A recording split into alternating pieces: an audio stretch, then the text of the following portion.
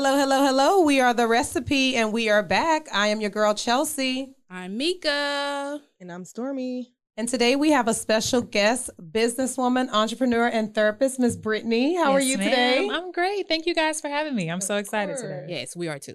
We are so excited for her because we, what'd you say, Mika? We moonlight as therapists.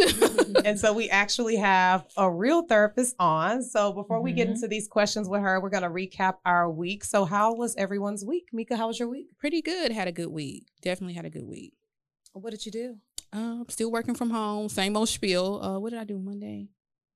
Just working from home, relaxing really, and preparing for the podcast. That's what's up. Same, me. I actually am on vacation this week. So I have been, I don't know, chilling with y'all. Because we had an event.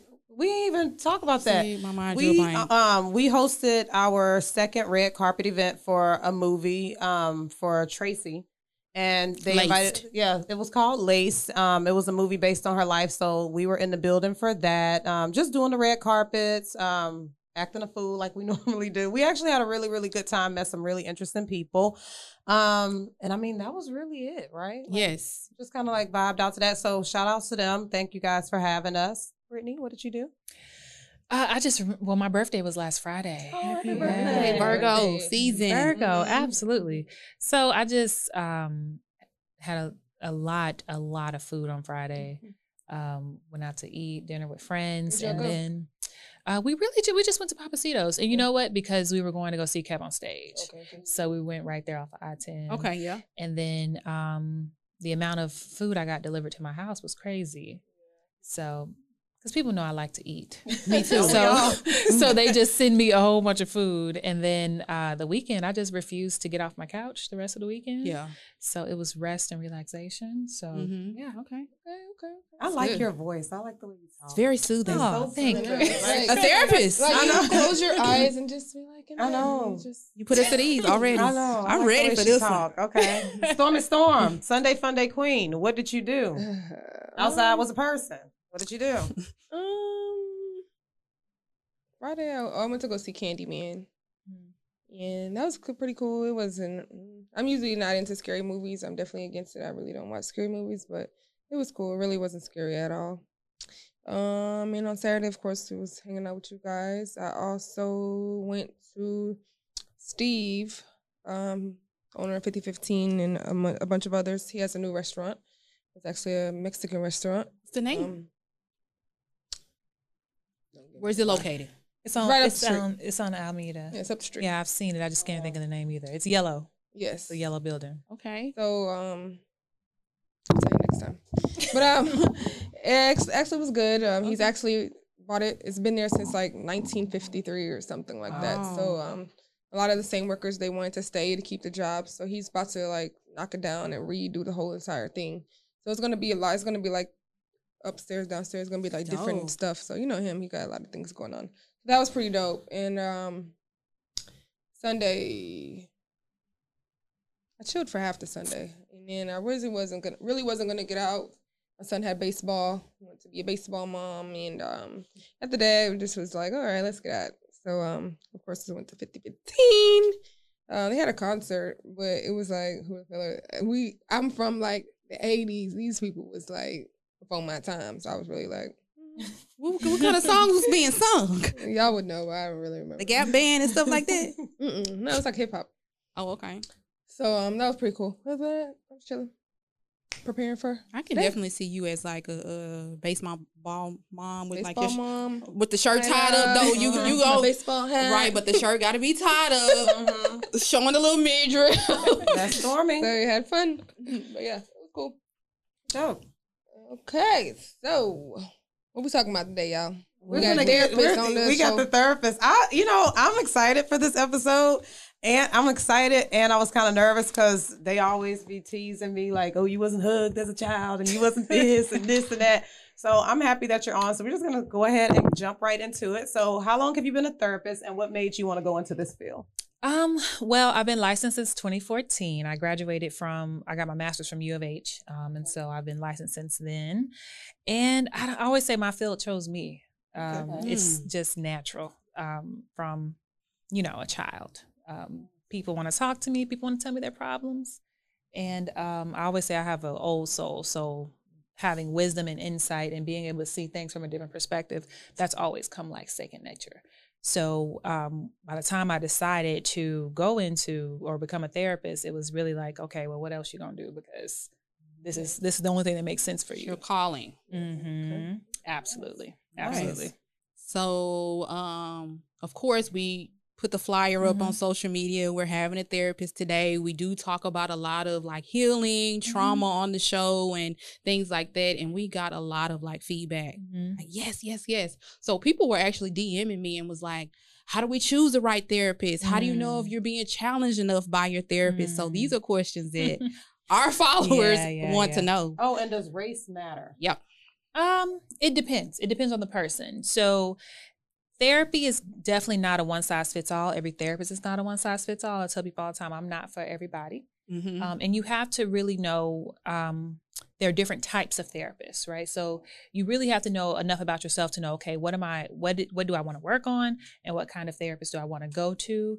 I specialize in trauma. I've always done trauma treatment. From my first job at MD Anderson, I was treating patients who were at end of life. And so all of my patients, they did all of their treatment options. They had no more options. And so they come to me to cope with the fact that their life is about to end. And I went from that, and then I went into PTSD. So treating combat veterans who have been in Iraq and Afghanistan, teaching them how to come back home, reconnect, communicate, and function in society when they're not in a combat zone anymore. And then while I was doing that, I was also working inpatient psychiatric at different hospitals throughout the city, helping women. I had a women's unit, and they would come start work with me Friday all the way until Sunday, and we would work on everything under the sun when you're in that setting. So I've always done intense trauma treatment. So that means I'm a different type of therapist. Yeah, you're all across the board. Yes. When people come to me, they're definitely going to get the compassion. They're going to get the love. They're going to get the empathy that comes with being able to do trauma treatment effectively, but it's also challenging. So I'm not the therapist that you're going to be able to sit here and talk for sessions on sessions on sessions, and we don't get anywhere. So I'm the therapist that'll say, hey, I feel like, we've been on this topic for a while. What are we learning, or where can we start applying new skills? So it really depends on you and what you're looking for. But at the end of the day, I always tell people that you will know the therapist is good for you when, one, you feel heard, you feel understood, you feel supported, but you also feel very uncomfortable. When you leave your therapy sessions, you should be uncomfortable. Why though? Because the point of going to therapy is the reason why when we go to the gym, I want to cuss out my trainer. Because when he tells me to do these burpees or do deadlifts or do whatever, the exercise is stretching muscles in my body that is painful, right? That it's causing my muscles to break down so that they can be rebuilt and be stronger. When you go to therapy, we have to break down your mindset, break down your emotions and your emotional walls so that you can feel the emotions you've been blocking out, process the thoughts that you've been shutting out. And that's going to be real uncomfortable when you have to confront how you really feel and what you really think, instead of watering it down with the lies we tell ourselves to be uncomfortable in our unhappy places.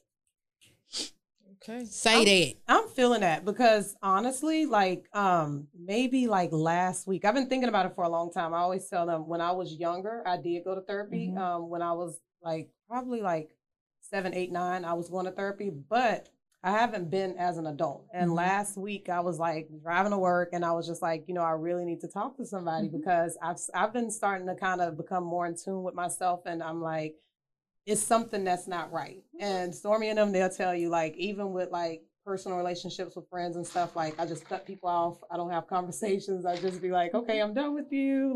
So I can accept that I know I need to talk to somebody, but I just don't know, you just Google and just be hello, I want you. And then I asked about the race thing because I was talking to my coworker about it too. And he was just y'all always make stuff about race, but I just feel wouldn't a Black woman identify better with a Black therapist or you know what I mean? You should. It really depends, right? Yeah. And I can't compare it to me because I've had therapists who are Black. I've had therapists who are not Black. And by the way, the best therapists have their own therapist. So when you are talking to a therapist and you're interviewing them, it's asking them, hey, do you have your own therapist? How do you unpack your... Exactly. Yeah. So the best therapists know they prioritize their own mental health so that they can have space to hold for you when you show up for your sessions. Where's your release? Exactly. So it really doesn't, to me, the only time race plays a factor is if you have trauma related to race, or if you're someone who identifies very strongly to your Black womanhood, right? And for me, I would say that I don't have that experience because I was different growing up, but I was the one who refused to go to HBCU. I was like, no, I know Black people, grew up with them. I want a different experience. So I diversified at a very young age. Right. So therefore, this is what makes me effective as a therapist, because I can treat more than just Black people, but I can treat white people, Hispanic people. But if you know for sure that you identify very heavily in Black culture, then yes, having a very Black therapist is going to be what you look for. Heavily in Black culture. Me neither. So I feel like it wouldn't. I was just wondering, because that was always the question. Because even one of my friends, she watches this show. And she recently went to therapy, and they were telling her she needs to find somebody, because she's Indian. Yeah. Her husband's Black, and they told her she probably needs to find like a therapist of her, race or whatever, to probably help her more. I don't really know why, but it depends. If you have trauma related to race, then it would be better to get a therapist that identifies with your culture. Because when I'm processing, that's like a lot of people who were affected by the George Floyd murder, the any other catastrophe we've had to watch on TV, right? So if you know that that's your experience, then going to a Black therapist is better, because it's hard to process racial trauma with a white therapist, because it means that at some point you're going to have to be challenged. And I will trust a Black therapist to challenge me before I trust a white therapist to challenge me. Because if a white therapist challenges you, you're like, she just doesn't understand. Yeah. Right. Yeah. Or you don't know what I'm going through. Right. Or you don't do my thing. Right. Or she's stretching you. Yeah. Right. And it's difficult to be stretched in the first place, and then to be stretched by someone I already have a bias against. It's even harder. It's not something I don't even think that if I was to be with a white or a different race therapist, I wouldn't even talk about anything that's like culturism or anything like that, because like I automatically think like you can relate to what I'm even saying. So why are we going to even have that type of topic? So it would be off subject. That wouldn't even. Well, I think, and it's having like the reason why I think it's great to diversify is because while I'm not Indian, I have a lot of Indian clients and I understand their culture, right? To where even people with African parents, how they are sheltered in a certain type of way. They have certain expectations that is way different from American children. Absolutely. Right? So they just have to understand your experience as a woman in America. I think it does happen because, in certain Black families, many of my patients who come to me say, in our household, what they tell you, what happens in our house stays in here. That's a Black experience. Right. Yep. Right. That's not something a white therapist would necessarily just know automatically. But do they work with enough Black people to know? I've studied this before, exactly. So I know exactly where you're coming from. Right. Exactly. You use good examples too. Exactly. Mamas did say that. What goes on in here stays in here. Don't go telling them people what's going on in our house. So I want to ask you a question. So you work with different people. What types of insurances do you guys? I'm gonna say this before you even go further, because I do. My sister works for the post office, and for the post office, anybody that's in your household, you can get free sessions off. I think it's like 10 free sessions with the EAP program. So. Like they gave, so I have a number and they're like, okay, find someone in our network. Network. But they gave me like a list, and I felt so bad to even say this on the phone. I was like, so can you just send me only Black people? You just said it now. No. Or you can do your own research. No, it's not that it doesn't matter, but it was in the network. So I'm like, already just lower it down for me. So, cause she's like looking at this whole chart. Like, where do you just, like you said, you just go. Oh yeah, in the middle of this point. So therapy for Black girls. That's where I found mine. Are you on that type of network? So I'm not. And I will say, just because of my own private practice, I'm private pay. So I actually don't take insurance. Okay. But there are a lot of therapists who do. And typically they are going to be on different directories, like Therapy for Black Girls, Melanin and Mental Health is another one that's Black and brown. And then just, all the was it therapy? I'm not sure the other. I see it in my head. You must have a lot of clients. You good then. Well, if you just said, and I don't take insurance, then God, yeah, okay. Well, do you want to share why you don't? Well, it's not the easiest thing. So as far as payment and paperwork, and it's a lot harder. And then what I also do, so I have the benefit of being able to do both therapy and coaching. So coaching and therapy are two different genres, basically how you think of music. They're two different things with two different speeds in mind. So I tell people, when you think about any type of growth you want to do, because there are a lot of coaches out here who do, you know, a lot of things related to healing and growth. And I specialize in mindset and confidence, right? So a lot of the women who are coming to me are really working on recreating who they are, right? Having gone through their own life challenges, their own traumas, and they're ready to start actually creating the woman that they see in their head. And sometimes I'm helping them identify who is that woman so that we can grow into her. So when you talk about taking this journey, I always tell them you have to identify what speed you want to go. You can take the journey in a red Corvette, or you can take the family van, right? Therapy is the family van because it's a lot slower paced. It's going to give you time to process. It's going to give you time to think about some things and make some valuable connections. So that journey is going to be a lot slower. The red Corvette is coaching. And that's because with coaching, it's very action-based, right? That means that we're going to identify what the issues are, what are the breakdowns, what are solutions, and then you're held accountable for meeting those and implementing skills and tools to get the desired outcome. Both of them are beneficial. Everybody is not a good fit for coaching. There are some people who come to me for coaching, and I'm like, you need therapy first, because you haven't done the unpacking necessary to move at the rate and the speed that the red Corvette is going to require. Some people aren't ready for action. Some people need to unpack before they can start putting action. Maybe that's why. Maybe I need to come see you. I'm just going ahead and pay my little fund. I'm liking what she's saying. And I want to ask you this money. question. Mm-hmm. So I've been going to therapy for about 3 years. Mm-hmm. How do you know that you've outgrown your therapist? If you've outgrown your therapist, like you've done the amount of work to get to a certain place, now you feel like what's next? When was the last time you had an aha moment? When was the last time that you felt like you had a breakthrough moment? And when was the last time that you actually took something from therapy and implemented it in your life? I think that was a question. No, and that's what you want to ask yourself. Ask yourself. So can you and that's why I'm just things? like, wow. When was the last time? I've been like going through this because I feel like what's next? I need to be challenged more. Like, and she's gotten me to a certain. You say to her like, okay, I think I'm fixed. Well, no, that's honestly a conversation. That's a transparent conversation that you want to have with her and say, hey, it's been a year, since I felt like I had an aha moment. Where do you think I'm at? Where based on where we are and what we've talked about and what we've worked on, what do you think the next natural step will be? All therapists, as we get our licenses, says that we will do no harm, which means that if we ever identify that our patient no longer needs our expertise, that we will agree to sit down with you and have a termination plan, right? To say, hey, I think you've done great work. The next 30 days, let's work on your transition. Because the goal is not for you to be in therapy consistently forever. Right? Therapy is kind of like going to the masseuse. You come in and get maintenance, right? But you will know that you're doing well when you should be able to adapt to life challenges, and have tools. That's the purpose of therapy. Let me get the skills that I need to be successful, implement those skills, make progress, right? So if I'm making progress with this part of my life, I should be good until the next crisis happens or the next transition happens. And then I'll come back. Right. I feel like I need how you go through grades, kindergarten, first grade. I feel like I need the next. Yes. I've graduated from, you've gotten me to this point. We've unpacked these things.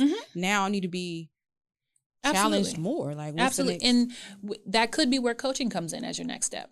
Right? Because with me, I work with all of my ladies when they come in, we talk about, I'm very big on vision and purpose. I feel like everyone here on this earth is built to do something great and amazing. So what is your great and amazing thing that you need to put out in this earth, and what action steps do we need to take to get there? And so for some women, it's, I don't know what's great and amazing about me. Okay, well, we're going to figure that out, right? Yeah. And teach them how to slowly start walking into that version of who they are, which is so much more powerful and effective. Come on, Miss Brittany Noel. Oh. And because listening to her, I'm thinking the same thing. I don't know if I need therapy. I should probably need some coaching, because I'm honest with myself. I know what's wrong with me. No, ma'am. Go on back. Go to pre-K. Go on back. No, she said, I don't need therapy. I need therapy, and then I need the coach. I'm not even gonna play myself and say, in my mind, I know unpacking your mind. No, but I'm unpacking in real life. I recognize it. I know. And I've had people who so is it to the point where therapy is like recognizing that you are the issue, or recognizing you are the problem? She's like, when was the last time you had an aha moment? I feel like I can recognize when I've been like the whole. From 33 to 34, that whole year, I feel like, okay, Chelsea, it's you sometimes. Like, it's probably you a little bit. Like, I can recognize, with the friendships that we were talking about. But have you unpacked everything? I unpack them on this show all the time. No. So with therapy. Your childhood, have you fixed that? How you feel? You don't want to hug. You still don't want to hug. You haven't fixed anything, so cut it out. No, keep on. But I feel like you can be fixed and still just don't want to hug. I don't want to hug.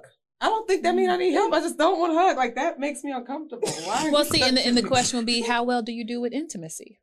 Because your physical repulsion to physical touch is just your way of having an emotional wall that you haven't brought down yet. So how close do you let people actually get to you emotionally? I don't think too close. I don't. So what about even in your house? What do you like? We're already talking about it. So you're having sex. Do you get hugged? Do you get hugged? Yeah, like that? I already told y'all, like, we don't go in public and hold hands. Mm-hmm. We're not like, I don't want to hold hands. I don't want to hug. Mm-hmm. I don't want to do anything. Like, here and there, like, hey, babe, but not every day. I don't want to hug. I'm just cool with knowing that you're here and I'm here in the companionship. And what if he wants more, but you just really don't know? Want more hugs or like? Just more of you. I mean, I can do it, but I just. Then you need to heal. You're not. I'm not healed. So just because I don't want to hug and not affection. No, but what about your partner? What if you're only worried about you? Because I could say everything that you're saying. I know for sure. Like, what about my partner? Because my partner screams in my head like, "Hey, I'm here too. Or are you thinking about yourself? Yeah, you don't want to be hugged, but what about me? I do. Maybe I do need to unpack. Put your business card in this seat right here, ma'am.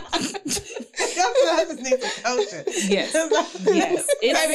She want to cut you short and don't want to go to 4 hours. Baby, you ain't learned how to read. You just skip pre-K, kindergarten. You trying to get to 3rd grade, don't know how to read and write. I do want to go. I just don't know where to start. But start by sitting there.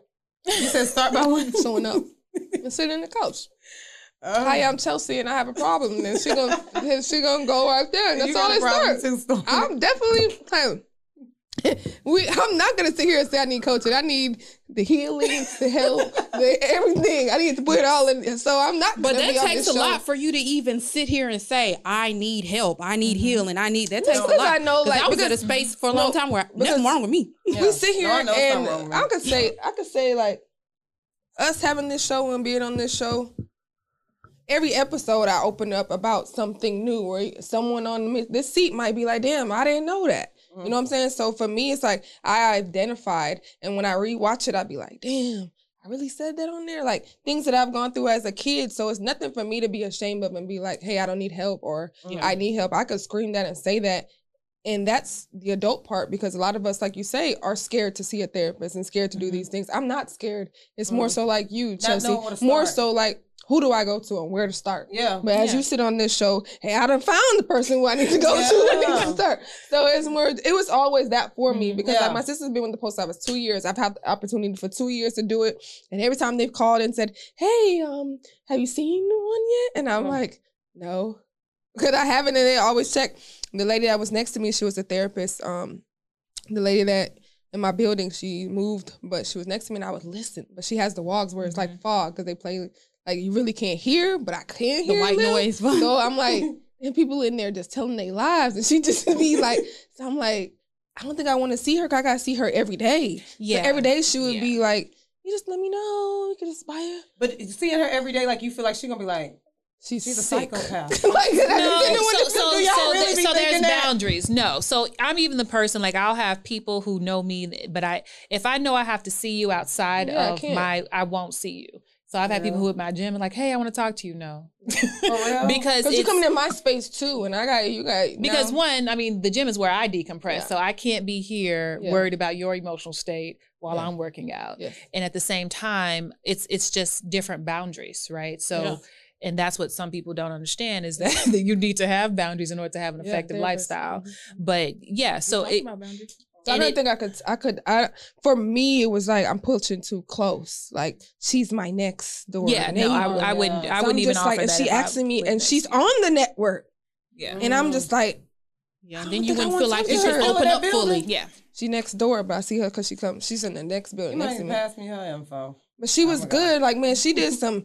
I don't know, therapist, like she did some hypnotizing to a friend of mine to really adapt into her life, like to really take it back to a kid. So she was in her head, she was back to being that little girl. Yeah. And so she was able to talk about it and really let it out. So when she had came and said that to me, I was really like, I need to see her. Like, cause I need to tap into my younger life to know who I really am today, because my younger life is really affecting who I am today. A lot of parents do not realize the SHIT that y'all have done to us. We have to undo as adults. Let me tell you something. Every time my mom, I'll be on the phone with her and I'll be hearing like that. She's like, yeah, Propane. I'm watching Propane. I remember him. I remember that song. And I'm like, man, if you don't get your ass out, what the because she's like, every time when I talk to her, she's like, you're always making me seem like I was just horrible. No, you were the best mom. I always say that. But like Chelsea said, I wasn't getting the hugs and the love that you may need. So that affected me as a kid. So in my relationship, I am more guarded off because that didn't happen to me. Yeah. So for my son, I remember. So every time I be thinking like, all right, he went upstairs. All right, hey, Zion, come back down. Let me give you a hug. Because I don't never want him to be like really going through the shit. Like I could be probably way better in life than I am if I could just take that away. So for me, the hypnotizing thing, I think would like, hey, tap into my younger self and be like, what kind of therapy is that with hypnotizing? Like, speak on that. I've seen it on movies, but I've never. It's not as, I think, as theatrical as they do it in movies. But really, what she's doing is, we call it a state of mindfulness, right? And being mindful is when you are focused on just right now in the moment, right? And you can be mindful in different ways, but mindfulness helps when you want to get in touch with emotions that haven't been processed, thoughts that have not been processed, and even experiences that you have not processed or blocked out. And so it's really the art of sitting down with someone, and you're with a therapist who is trained to do this, but they guide you through different scenarios that allows you to go back to that little girl and experience it in an authentic way without the defense mechanisms that we use to block it out or make it okay or make it go away or feel numb towards it, right? And so it's the reason why like a therapist has to be present, and I tell people this all the time, is that when you're doing true work, especially in your childhood and traumatic incidences, all of those emotions flood you as if it just happened again, right? And you need someone there that's going to actually teach you how to process those emotions when they come up, because if you don't, what happens is we default back to bad behavior. Mm-hmm. And what most of our parents modeled for us was bad behavior, right? And so how did you learn how to block out your emotions? When they told you stop crying, when they told you suck it up, to our next thing. When they told you, stop acting like a baby. Don't be weak. You're too sensitive. Right. So you learn how to shut down your emotions. Like, Mom, I am sensitive. So now that you talk about that brings us to our next one about like, why are a lot of African Americans scared to go to therapy, and then like undoing trauma, and then men? Mm-hmm. So the thing is, one, people don't know what trauma is. I think that, they don't know what therapy is and what it does. But one of the biggest things when people say, oh, I'm a therapist. Oh, so you be mind reading. No. Not at all. For you, like a quick off topic, but are you married? No. Is it hard to date? Absolutely. So do you say that? Like, so what do you do? Yeah. Are you very open to be like, I'm a therapist? Super open. And does it be like, oh. Because their response lets me know whether or not I can date you. Okay. Because if you're emotionally mature. Right. If you are emotionally, and I've had men say, oh, I have a therapist too. Great answer, sir. Let's talk about it. Let's talk about it. Right? Because if you come to me and you say, oh, well, therapy, oh, you and mine, that lets me know that mentally we're not on the same, we on just two different wavelengths. Thank you for this dinner, sir. I appreciate you. Thank you for your time. Right. So, no, I don't hide it at all. Okay. But I think that to answer your question, people don't understand what therapy is. I think that it's becoming a whole lot more mainstream now. There's positives and negatives to that. Because if I hear one more person say that they triggered without knowing what triggered means, right? Or saying they have anxiety without knowing what anxiety means. That's our next one. Like that's up there right now. Hey, don't even. So the thing is you want to know, people do have to start educating themselves on what mental health is and how do I know if my mental health needs to be checked, right? That's just the basics, just the basics that the community needs to know. So they need to know what depression is. They need to know what anxiety is. But we cannot be taking these cues from people who were not educated in the field or people who went to therapy, learned some things, and then went and, posted a video online.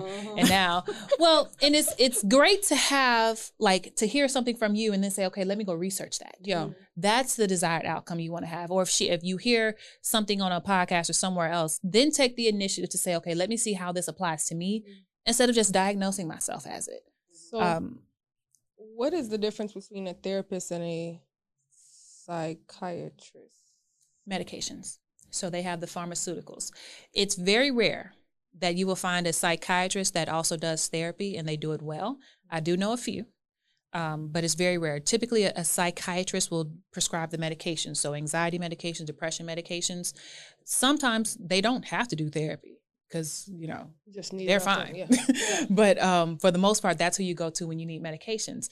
The best fit is to find they have them in different practices where the therapist and the psychiatrist work in the same practice together. That way they can communicate about what's happening. I tell people, I don't care what you think you're diagnosed with. There are very few things that medication actually fixes. Oh my gosh, I'm with you on that. Yes. Unless it's an actual chemical imbalance, right? So with depression, you can have a physical chemical imbalance, which means your body is not producing certain hormones in order for you to be happy, right? Or feel normal, unless it's bipolar disorder, a true diagnosis of bipolar disorder, which means your body cannot regulate its own emotions. A medication can help for that.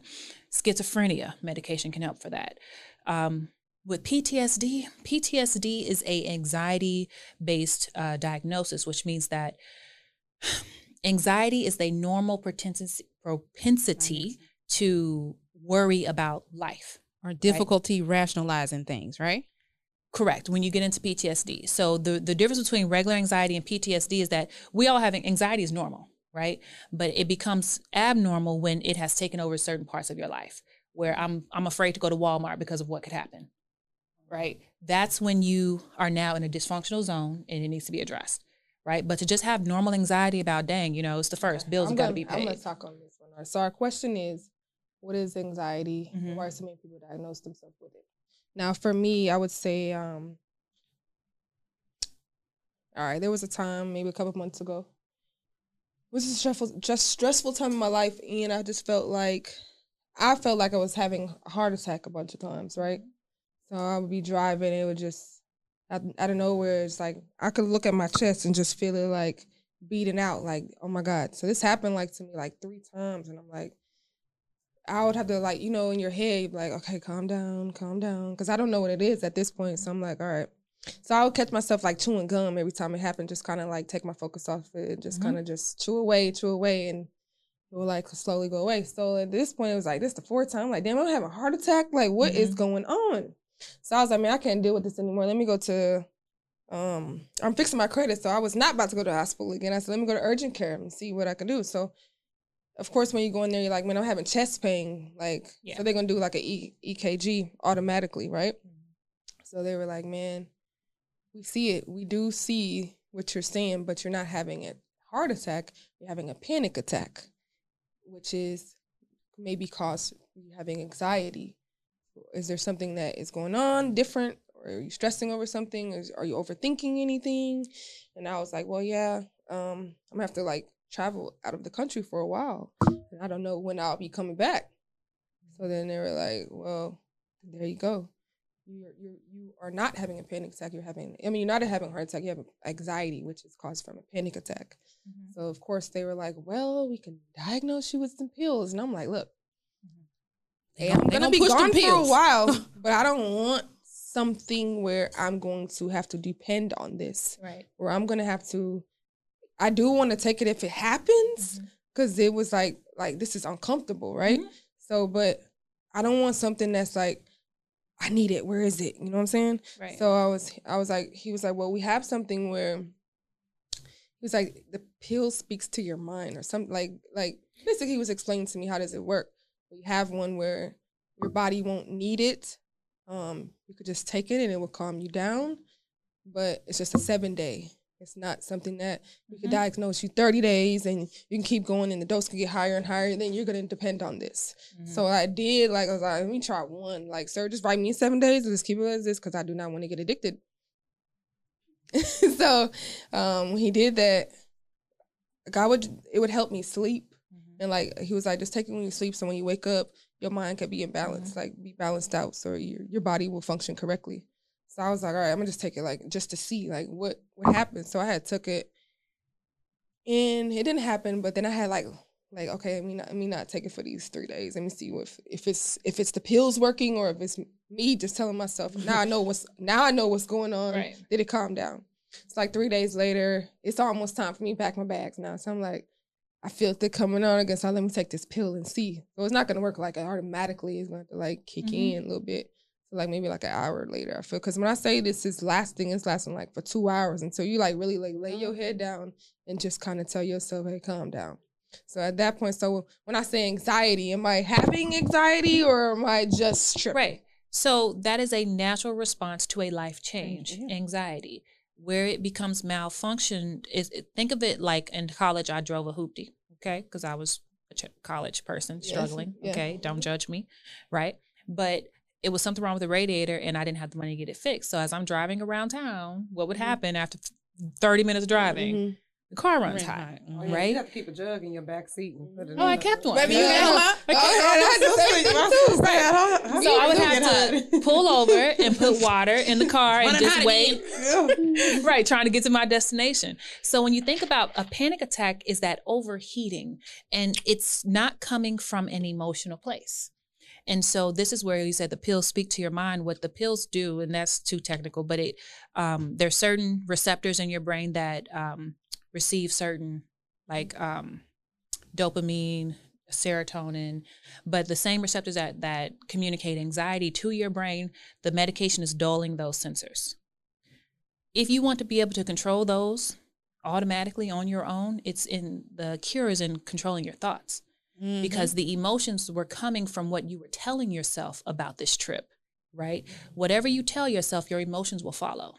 So your emotions are like the smoke detectors. If these smoke detectors go off today, what are they doing? They're communicating what to me? That it's a problem. Or something going on. That there's smoke. Okay. That there's smoke. It doesn't tell you that there's a fire. It doesn't tell you where it is. It doesn't tell you that there's a problem. It doesn't tell you that your life is in danger. All it says is something is off. Now you have to go and investigate and figure out, okay, where is it off at? What needs to be tweaked? So when your emotions are going off, it's saying, hey, something's off. Now I have to go in and figure out, okay, where is it off at? Where we screw this process up is our smoke detector goes off and we immediately judge it as bad. And we say, oh, I feel anxiety. Something's wrong. Something's going to happen. I already know it. I knew it, right? And so now that you go into this catastrophe type thoughts, now your anxiety starts to compound. Because now I'm telling myself even more bad things are going to happen. And what if that? And what if this? And what if this happens? And what if that? And so as that thought process is happening, your anxiety is compounding. And that's where the hopefully, yeah. I tell you all the time, I would never forget I had a panic attack in Chick-fil-A drive-thru. And that was when I was opening my event space, getting ready to go to Greece, contemplating leaving my job. And I just had a whole bunch of new clients. And I'm just like, it's a lot happening right now, right? And instead of stopping to deal with it, I was like, you got to open this event space. You just fired your contractor. You don't know what you're doing. And so I'm sitting in fact, I was in Chick-fil-A and my travel agent called me and he messed up my ticket. And I was like, sir, you had one job. You had one job. And I'm sitting there in Chick-fil-A and I'm going to have it feels like a heart attack, right? And a lady came and handed me my receipt. I was like, thank you. right? In full-blown tears because my body is reacting. In that moment, what I had to tell myself is you're safe. Because anxiety communicates you're not safe, right? It feels like there's a threat. So instead of allowing my thoughts to compound on why your life is, going left right now, and what you got to do, and you got to do this, you got to do that, I kept repeating to myself, you're safe, you're safe, you're fine, you're safe, until that emotion could come down where I could rationally actually address the issues instead of responding from an emotional place. Yeah. I read a book. Oh, go ahead. There was a time, these lashes, I was going to give them up because I had went to a new lash lady and I don't know what it was about the space. When I would walk in and close my eyes on her little bed, I would panic. Okay? And I'm like, it's something in here. Like, I don't know, it's just bad vibes in here or something. But it happened not the first time, not the second time, not the third time. So I was like, okay, let me go back to try my other lash lady, just see if it's this place. So I was fine there. When it came back to her, I was like, oh, hell no, something is wrong with this space. So every time I would call my son, I'd be like, hey, you want to talk to me for 1 hour? I got to hear somebody talking to me. Your eyes closed. Not again. What's she going to do? No, he was just like, I'd be like, so what your day do? How you doing? My eyes are closed, but I'm just talking, like laying off, like taking my mind off that my eyes are closed and I have to be here. And so I would just be telling her, she was like, we having like a minor panic attack just laying. So what would happen is I would lay there and I would see childhood memories just coming back into my head, like just sitting there, just laying, or my friend died and I witnessed him getting shot. It was just all like my mind. Did she remind you of something from your childhood? The smell, the color, anything in that just place? Triggered me in there. Sometimes it's silence. Sometimes it's silence. That's what I think it was. When I was silent, I'm forced to close my eyes. I don't want to close my eyes, but it's time for me to lay down. I have nothing else to do but just think. And my mind was so just she finally had the time to sit with her. Well, I can tell with you, based on what you just said, is that your go-to coping skill is distraction. Is that chewing the gum, you were distracting yourself, talking to your son, you were distracting yourself. You hide from your own emotions. And so you find ways outside of you to distract you from how you're feeling so that you don't have to process what's actually going on. And so when you don't process emotions, they don't go anywhere. They just sit there and they say, okay, you're going to deal with me one day. Back. Okay, one day you're going to deal with me. And so you sit in that quiet place and they say, okay, now's the time. It's like every time I just went to her. And it was just like. Do you still go to her or no? Well, I would ask you, your other therapist, either the other lash tech is either a familiar environment or she listens to music or has something in her environment. Yeah. She has something, the music is playing at all times. And she's on the phone, so she's talking. She's a distractor. So I guess like she just went, and I'm just like listening to her. Those emotions still there waiting on her. So it's just they like, ready to pop out like, gotcha. My mind. So now what I do is I listen to podcasts in my ears. So it's like my hour just runs out because I'm really being tuned, listening to Girl I Guess, and listening to that. So I just be like not focused on it anymore. The most uncomfortable place and the most healing place for you is going to be in silence. It is. Is learning how to sit with yourself. Ooh, yeah. And have a conversation with yourself about how you feel and what you've been through and begin to start processing those things. Because distractions are great when you are trying to distract yourself from an emotion that you feel is going to engulf you and you're not ready to deal with it. But at some point I have to deal with it, right? Otherwise you become a runner and you run from everything, right? And so anytime something gets too hard for you, your technique, your coping skill is let me distract myself from it so that I don't have to deal with it. So I'd write in a journal, but I have music playing. And then sometimes I'd be like, all right, I'll do this later. So it's like I'm trying to tell myself, okay, here, let's write it out. Yeah. Here I am singing. Getting to that process is really tough. And I'm getting emotional because like in my therapy journey, like having to sit with myself, I'm like, you are aggressive. You are mean. You want to fight people. You want to.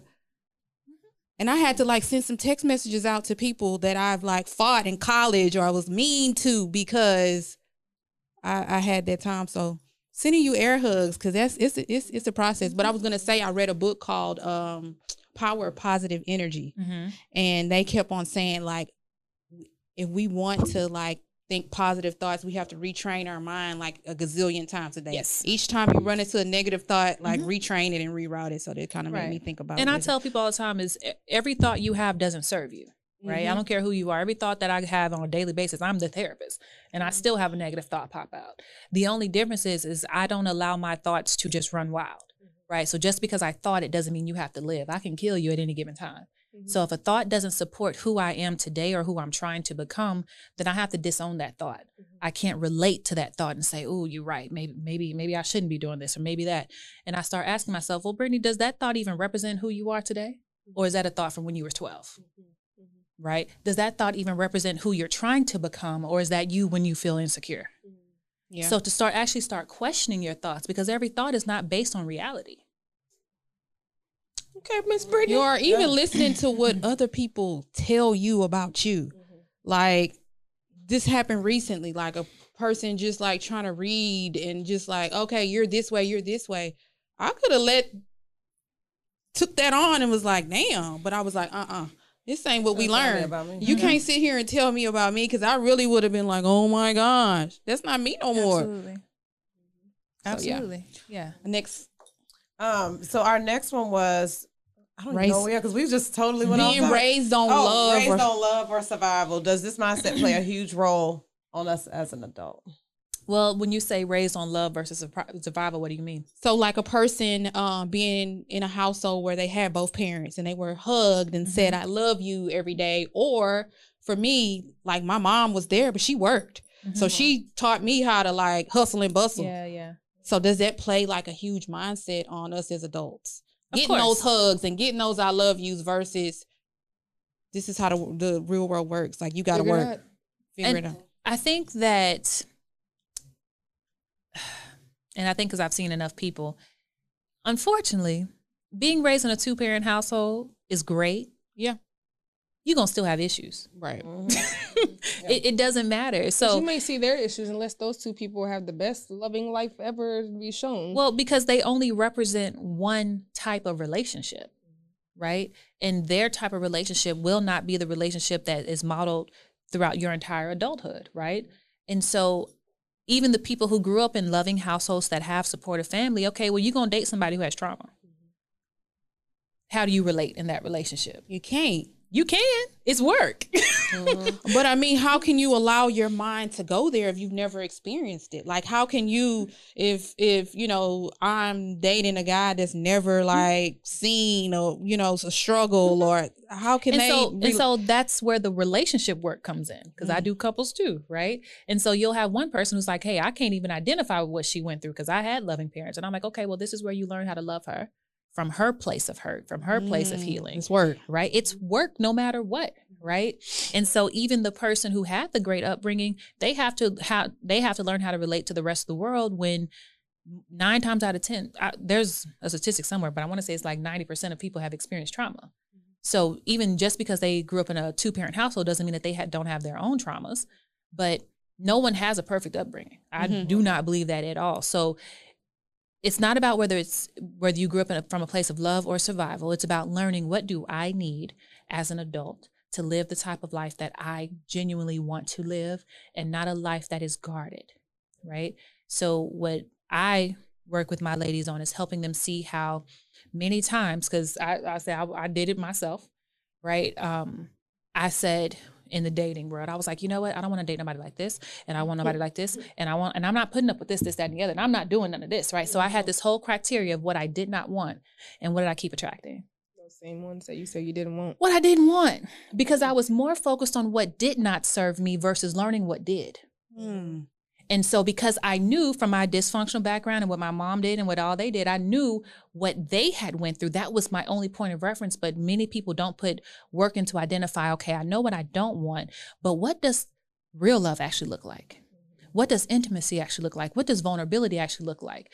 Because when you give that to someone who hasn't had it, it's scary. I have that in my journal. What does being loved properly mean? Absolutely. And the page is still blank because I can't, what does that mean? Because you get to define what it means. Your way. Because it's going to be, each one of us will have a different answer for you. I know, but I can't bring myself to I'm not sure yet. Like in a partner, like X, Y, and Z is still blank. I wrote that in March. How do you love yourself properly? Words of affirmation. Like I have to take, girl, you like, you can do it. You are not this person anymore. Like, don't, you know what I mean? Like, though that's how I love myself.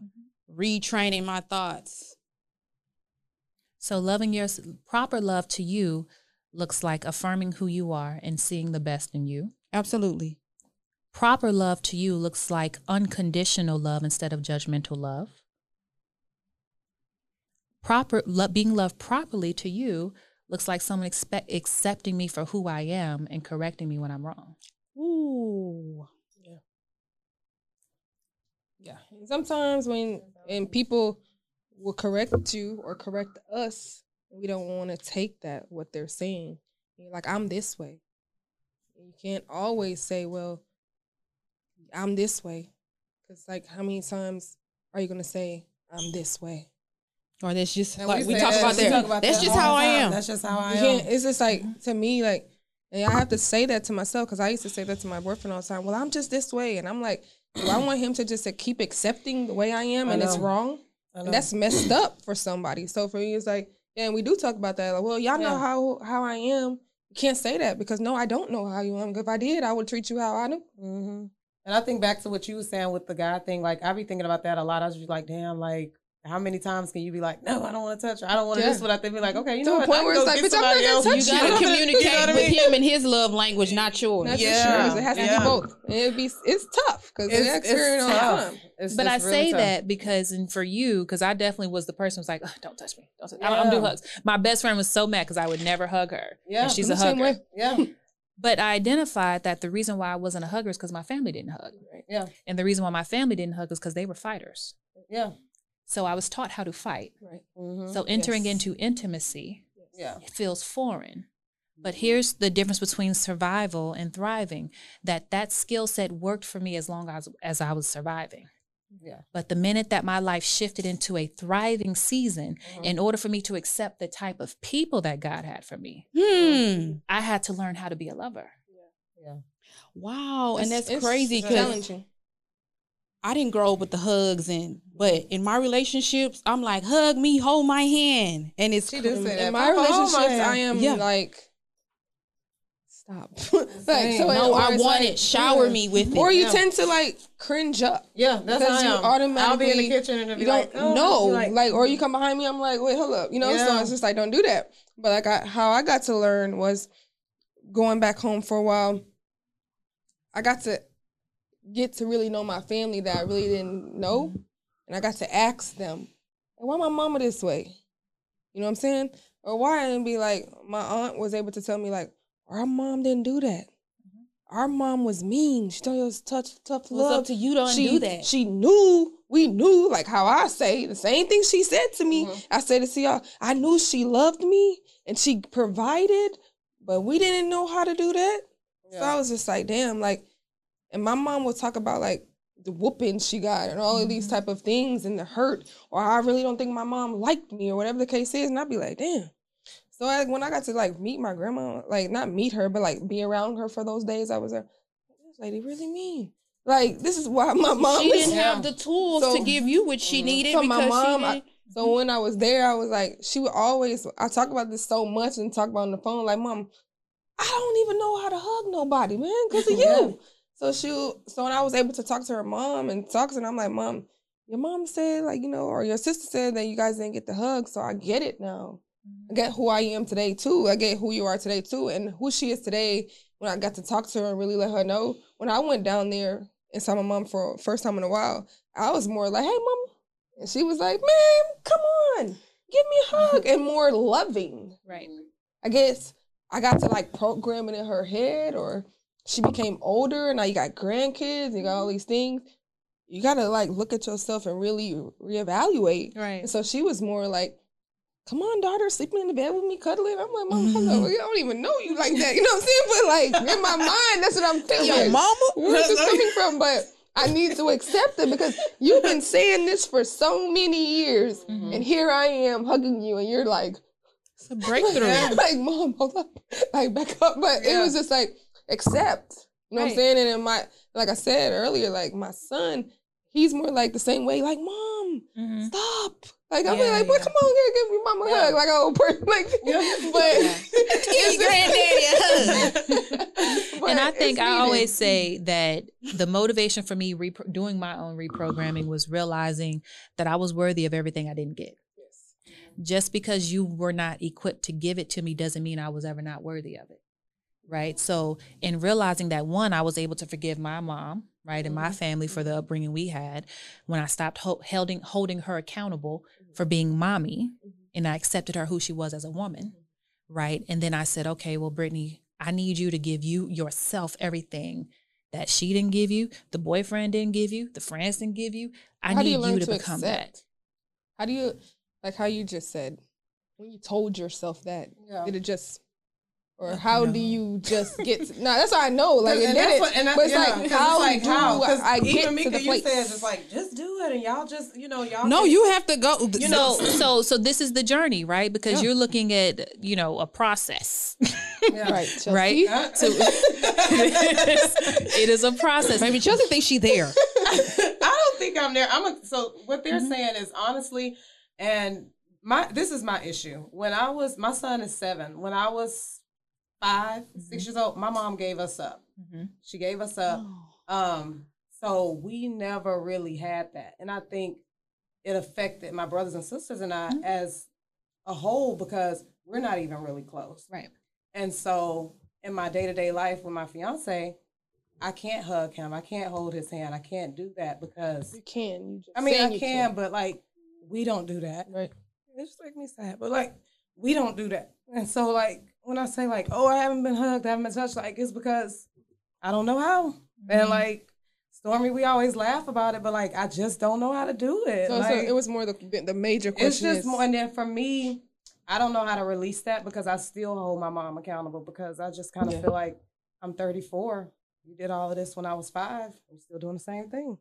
So it's like, we don't have a relationship. We don't talk. She tries, but it's just like, I can't because it's like, I'm on survival mode. If I lose everything tomorrow, I don't, you know how Stormy, you can go home. You can go home. I don't have that. And so that's just my guard. Right. Like that's my coping mechanism because I'm so proud of you right now. My heart is beating so fast. I'm so proud of you, Chelsea. And that's why I didn't want a therapist on here because I just don't be wanting to like open up like that. Like I have to do what I have to do for Chelsea. I have to do what I have to do for Carter. Like I have to survive. This is good for you. So, and this is what I will say because what you're experiencing is abandonment. So you learned at a very young age that people I love will leave me. When you say, hey, Stormy can go home to somebody, I can't. Right. Remember, my dad died and my mom got deported when I was 18. So I had to figure it just like on you. And survival mode was for me. Like, ain't no going, you don't got a mom's house to go to. I had to get an apartment and figure it out. Same thing. But I think in learning how to correct the things in our lives that have hurt us, we have to recognize the storyline. And so the storyline for you is people I love will hurt me. Therefore, I learn, don't love these people. Walk away from their ass. Cut them off. Keep them in Leave arms. them before they leave me. And only give them enough to where I can walk out of this and still be whole without them. Yes. So you learned how to love from a distance, right? And so when you talk about why this storyline keeps recreating is because the part that's going to be difficult for you is challenging that story. Is it true that people will leave me when I love them, or is it just true that she left? And does it have to be true that this will happen for everyone else that I love? Right? And then you have to get to a point to say, okay, do I deserve a deeper love? Mama D, do I deserve? And see, that's not an issue for me. Like, I feel like I do deserve. I just don't. So then at what point do you give it to yourself if you deserve it? I don't know. At what point do you let your guy love you enough? So this to take it all in and take those hugs. So does this mean that like in her relationship she's maybe like emotionally unavailable because your relationship with others is always a reflection of the relationship you have with yourself. There's nothing that someone else can do to you that you haven't already or is not currently doing to yourself. So his inability to get close to you is your own way that you block yourself from entering into a loving place with yourself and also other people. Right? So he could love you to the moon, stars, or earth, universe, and give you everything under the sun. But until you reach a place within yourself that says, I deserve this, truly deserve this type of love, right? That I truly want this in my life because of who I am, then I'm willing to walk the scary path to get there. The same way I wish my mama would have walked that scary path to get to me when I was 5. So I'm willing to go the distance for myself that she wasn't willing to do for me. Yeah. This was good. So you're going to therapy? The doors of the church open. Look, I'm going because they be on me all the time. But you know how many episodes when she first told us this before we even, I think episode 1, and she told an open door, maybe before episode 1. She kind of said, and I'll be like, Chelsea, at some point, because I don't want to rush you, like how today you felt like compelled. It was time, you know? You should let it out. No, because every episode we do talk and we have these conversations where they know, like, if I'm cool with somebody and we have a disagreement or something, like, I won't talk about it. I won't tell you what you did. Like, I'll just be like, all right, I'm not talking no more. Right. Like, I'm done. And I feel like a part of that is based on, like, just my life and, you know, how I was raised. And I just got to be like, okay, I got to go on to the next because I have to figure it out for me. Right. Like I said, if everything fell tomorrow, if I lost everything tomorrow, there's no, Chelsea, come home to mama. You can come stay with me. Or Chelsea, come, like, it's literally. A lot of us don't have that. I have a mom, but I can't, what I'm going to go. I mean, yeah, but you know what I mean? Like, there's no. I have a mom, but like me, I have a mother, but she's 100 yards away, like 100 miles and miles away. And I think you just have to get to a point where you realize, what am I blocking by holding on to this way of being? Because while this way of being served me when I was surviving and I didn't have people who showed up for me that way, now that I do have people in my life who want to love me, I am doing myself a disservice. You should let me love you. But I don't do that to my son. Like you said, you know how he was like, come on, Zion, give me a hug. Right, but you're demonstrating for him what guarded love looks like. What is that? So how many women will he fight to be in their life? You're saying that you always do. No, but I always hug him. Like, you're demonstrating for him because he's watching how you relate to men. He's watching how you keep people at a distance. He's watching how you don't let people come close. So he's learning. Oh, this is what love is. The same way you love. And then, you know, he sees you not hugging 20 years daddy from now, he's going to be on somebody else's couch wondering, why can't I let people in? I don't know why. See how she just read you in that soft voice? See how she just read you in that calm tone? Finesse. Come to me. Brittany the finesse kid. No, oh, God. Okay. What's next? Do broken people attract broken people? Of course. So, look. So we have broken people. And that ties into the next one because I have a friend, shout out to JK, and we talked about this. She put up a post saying that she has a healing spirit. Mm-hmm. So pretty much like a lot of men that, you know, we date, we feel like we want to fix them. Mm-hmm. That's not coming from a healing spirit. Ooh, let's talk about it. That's not coming from a healing spirit. A healing spirit, even myself, I do know I'm a healer. I do know I fix a lot of people, but I also know I'm only assigned to certain people. Everybody who wants to work for me is not my assignment. Everybody who hits me up on Instagram is not my assignment. Okay, let's talk about it. Okay. So, and I say that because a healed person understands the concept of boundaries. A healed person understands that I am not an endless well that you can just drink from and think I won't be depleted. So because I have learned to protect my light, I have learned how to serve those who I am called to serve or paid to serve, that I'm not allowed to just let anybody come and drink from my well because you need it. You may need it all day long, but if you aren't my assignment, then there's somebody else here to help you and it's not me. Because I've been the helper who has this huge heart wanting to help everybody. And then at the end of the week, the day, I'm drained. You're not being poured into. We've talked about that too. Right. So do you pray before each client and ask God, is this person that you sent for me? For me, literally, my gift is very 100% spiritual. I'm able to do what I do in the way that I do it because I know it's a God-given gift. But when I'm talking to certain people, as they're telling me their story and as I'm talking, I can see their life as if it's a movie. And they're like, how did you know? I'm like, girl, I just saw it all. God gave it to you. And it's certain people, like I can see them as if I see color, right? But when I'm talking to you and I don't see that, there's someone else for you. So what do? Do you say don't come back? No, I just let them know I don't think we're a good fit. And so you do the initial. What if they say no? Like I want you to be. Well, I don't want you. That's unfortunate. Okay. And that voice, her voice, baby, will read you. Let me work on. I'm gonna go in the mirror and be working on that. No, because I've done it before where I'm like, okay, they really want to wear. Okay, let's just try a few sessions, and those sessions are disasters. And I'm like, no, I'd rather not.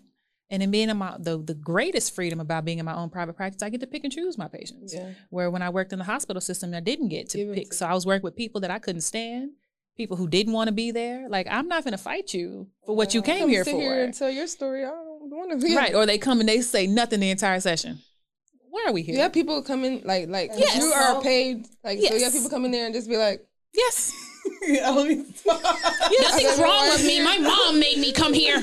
Nothing is wrong with me. So they come to me for me to affirm that nothing is wrong with them. And I'm like, I see a lot wrong. Is that how y'all start off? I'm sorry. I cannot stand people like that. They want you to be yes men, stroke their ego. Don't be my friend. Don't be, no.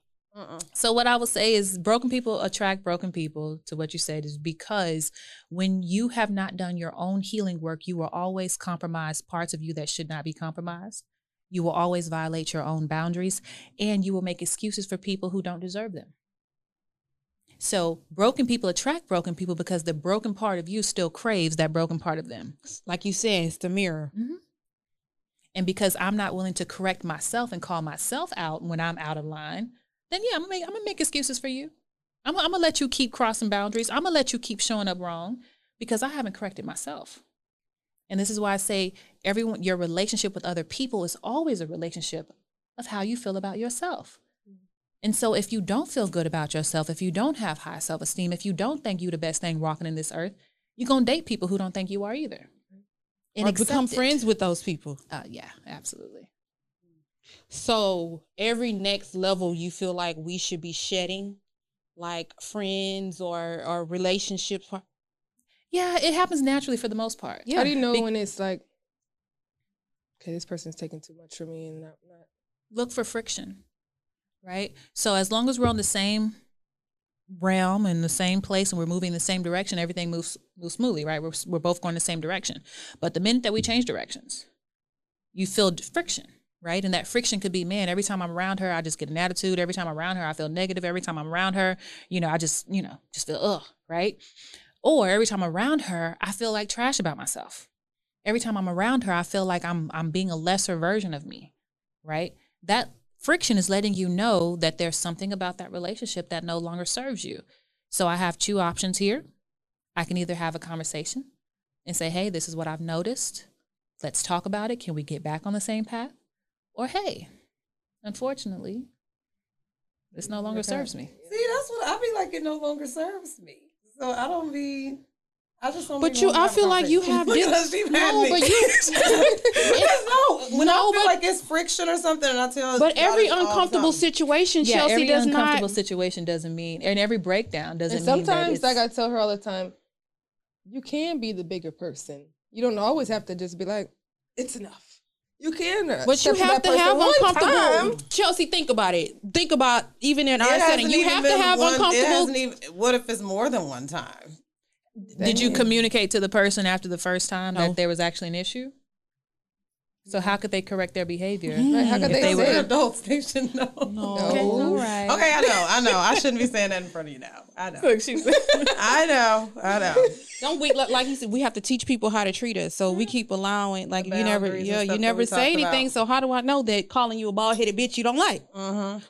Right. Oh, I wouldn't like that. No, I'm just saying. Yeah. What if somebody just kept saying that and you just be sitting there like, okay, I'm done with them. You said that to me. Right. Because you shouldn't say that if we're friends. You shouldn't even talk to me like that. You should know better. See? No, what they just joking. That's their personality. I put something about that. Like, watch people who always joking and doing all of that. Like, if you're a hater, just say that. No, but some people just joke. Like they joke. And some of my friends I can joke with like that, and some people I can't because they've drew the line. And I can take a joke, but when people are joking and when sometimes people are just picking. Yeah, but here's the thing, because this is how you lose out on good relationships, right? One of my friends at the gym, because the gym is where I feel like the most animosity in my life is the gym. But we're running, and I don't respond to certain type of motivation. Yeah. Don't yell at me. That's the fighter in me will raise up in a minute, right? So I'd let people know, hey, yelling, you can, motivate me, but don't yell, because my natural response. Yeah. Right. And so it was in having that conversation where the one day they were yelling at me and I gave him, I'm always give you an eye, right? That eye's gonna always let you know, hey, there's a boundary there. You probably shouldn't cross that. And then if you continue to cross that boundary, now we have to have a conversation, right? And so it's as simple as me going and saying, hey, when you yell at me, it really makes me feel very aggressive and I want to snap at you. But that's not the type of relationship I want to have with you. So in the future, feel free to talk to me however you want to, but what you're not going to do is raise your voice. Is that something that you agree with? Can we keep that boundary? Absolutely. Yeah, Thank you for bringing it to my attention. And most times people say, I didn't know. Right.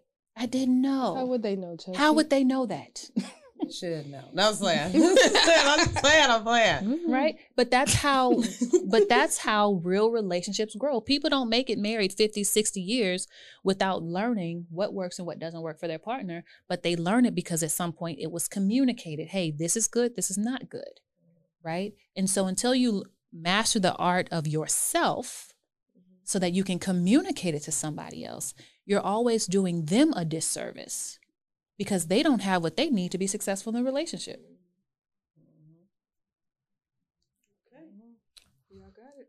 Why y'all looking at me? No, I'm not looking. Well, that's I'm proud of you today. That's why I keep looking at you, because I'm really proud of you. When I go sign up for this lady tomorrow. I know. Really, this was really. I guess we don't need coaching. We need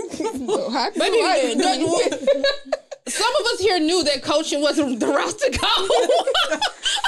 Yeah, I know. Yeah. Come see me tomorrow, girl.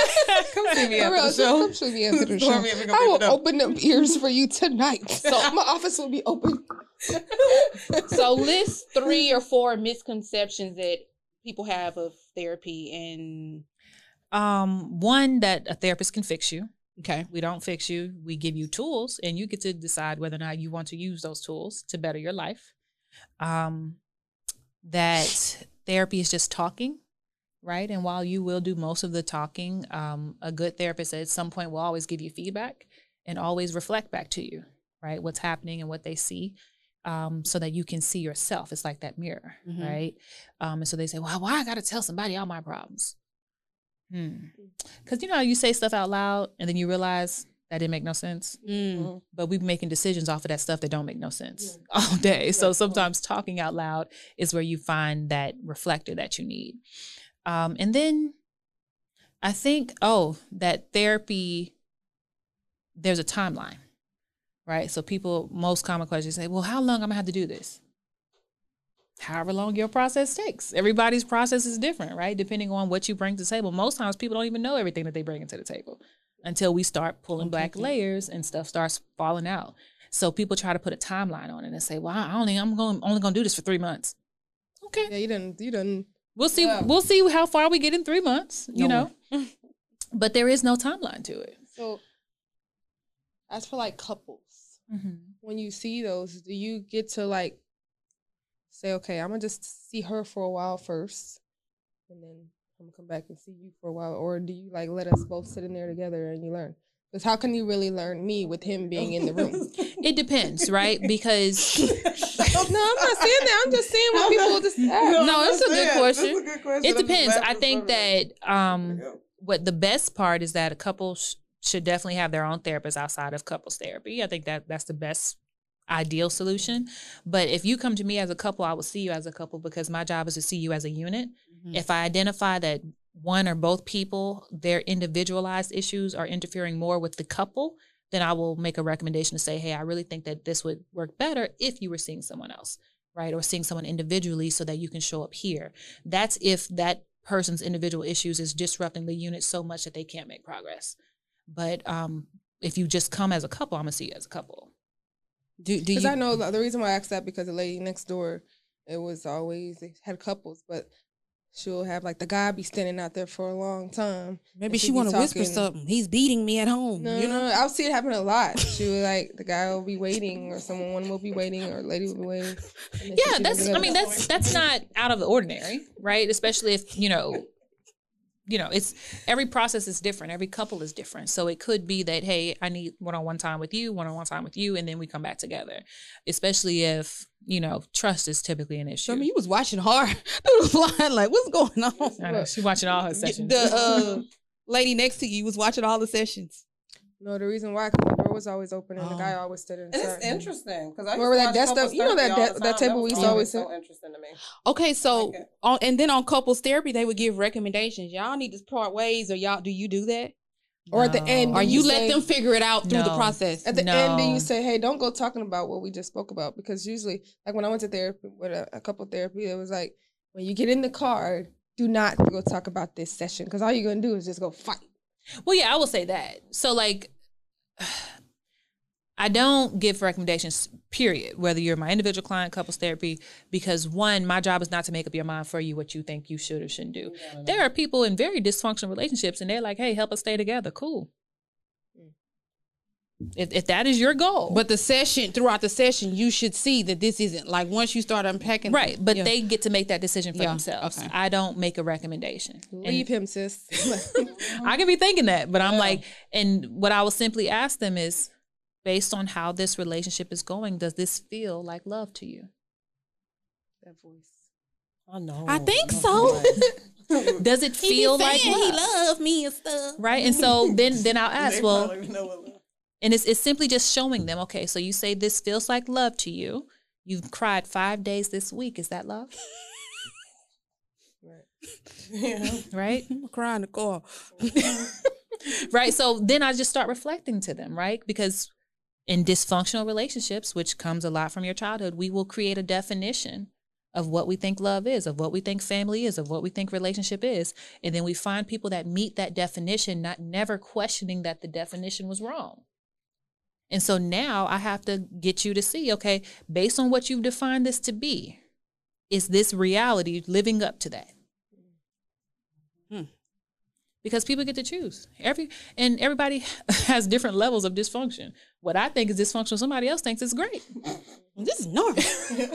Right. And so you get two black eyes. It's not for me to tell you what's right and wrong. You get to live your life and you get to choose your life.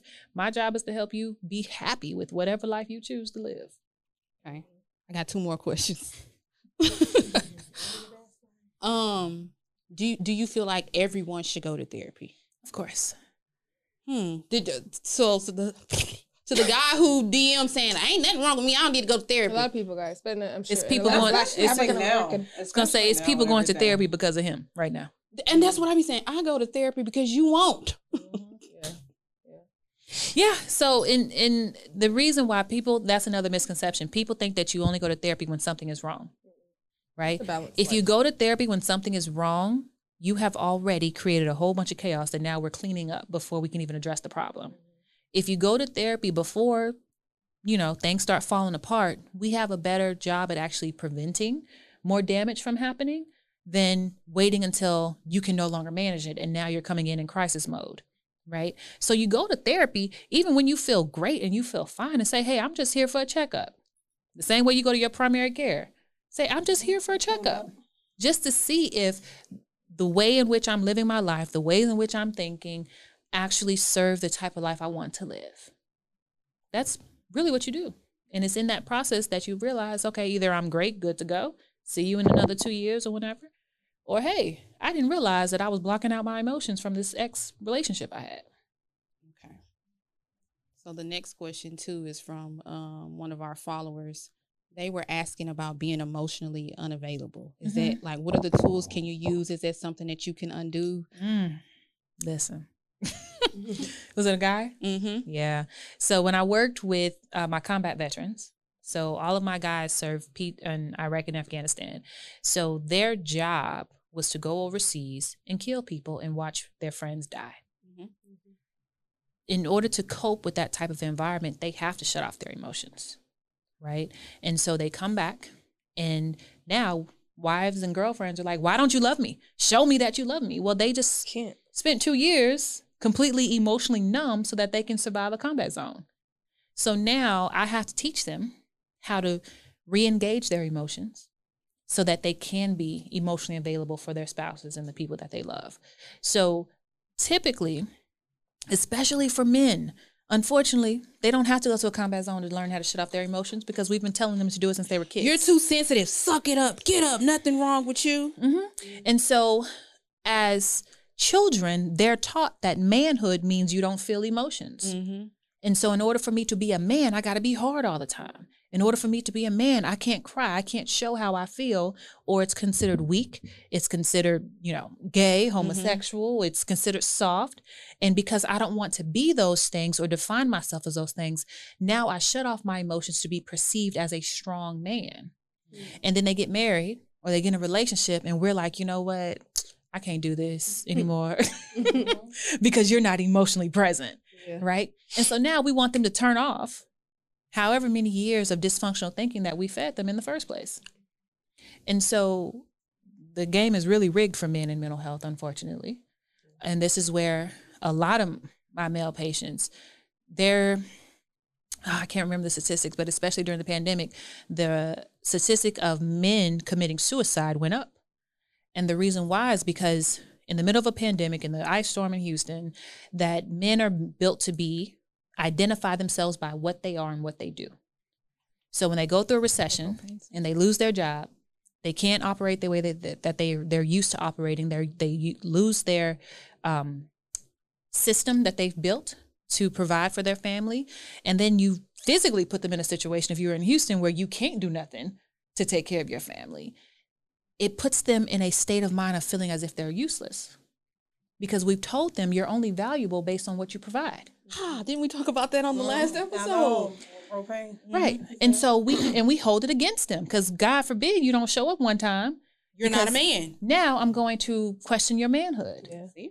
And so society has created a system where they have to present that they are tough even when they don't feel like it. And so now they become internal volcanoes that eventually erupt. And when they erupt, they're either going to explode on other people or they're going to explode on themselves. Yeah. And exploding on themselves is where you see self-harm, suicide, sabotaging behaviors, right? So in order for men to start correcting that, one, as women, we have to give them space. That truly loving the men that we want in our lives means I love you as you are. I don't need you to change, don't need you to do nothing, don't need you to be fixed. But if being emotionally unavailable is not fulfilling to you, how can you? So it's loving them as they are is different from holding them accountable. Okay. Right? Loving you as you are says, hey, I love you, want the best for you. But in order to have access to me, because this is where women get it wrong, you give access to men who aren't emotionally available, and then you say you need to be better. Well, sis, you let him in the gates. So you can't let him in and then change the rules when him being emotionally available wasn't required to get access to you in the first place. So again, loving him means I won't give you access because you're not ready. But I see the best in you. I want the best in you. And what men want is for us to stop telling them who they have to be. Since when, if I see one more post about, oh, he gay. I saw, y'all follow Kev on stage where it was, somebody was like, he won't lemon in his water. I can't date nobody with lemon in his water. Why? What about his manhood is linked to lemon in water? Taste the lemonade. What about his manhood is about whether or not he likes pedicures? What about his manhood is about, how he wants? Let that man be. Stop telling him who he has to be for you. Because the minute he becomes that, you're going to still tell him he's not enough. Because I have a friend. I'm sorry, I'm passionate about this because I worked with them for 4 years. So when I see with grown men, we do. He called me today, and he's straight as can be. But he is someone like Tyler, the Creator. He's open, like paints his nails. He wants to paint a pinky, but he's like, "Am I assumed that I'm gay if I do that?" And I was like, "Well, you know what the difference is? That means you care too much. You got to worry about what you feel, what makes you happy, instead of sitting there feeling like, if I paint my nails, am I gay? If you know you ain't gay, then you ain't gay. You know what I'm saying? But he's like, but if somebody said that to me, that's where I might go to jail. So I was like, then you're not ready for that stage yet. Then you shouldn't do it until you're very confident, who you are as a person.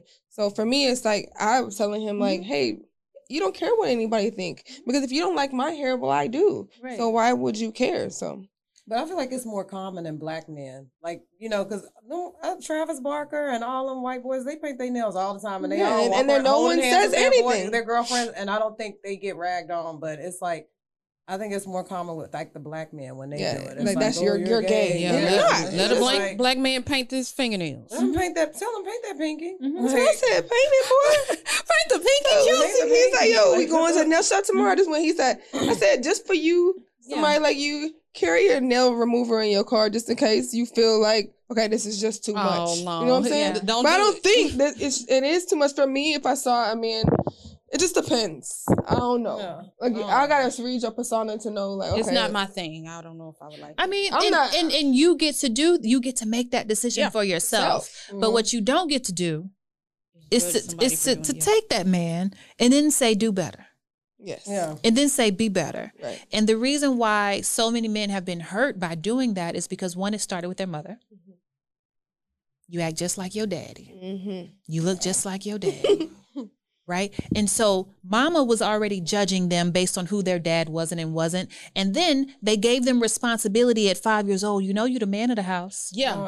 The mama wanted the ooh. That's what I don't like. Oh my gosh, you talking. Son ain't your man. That ain't your man. So at a very early age, they were not allowed to be who they are. And so when you talk about becoming emotionally available, they shut down every emotion that they had because that's the only way I'm gonna survive this. Black men, we love you.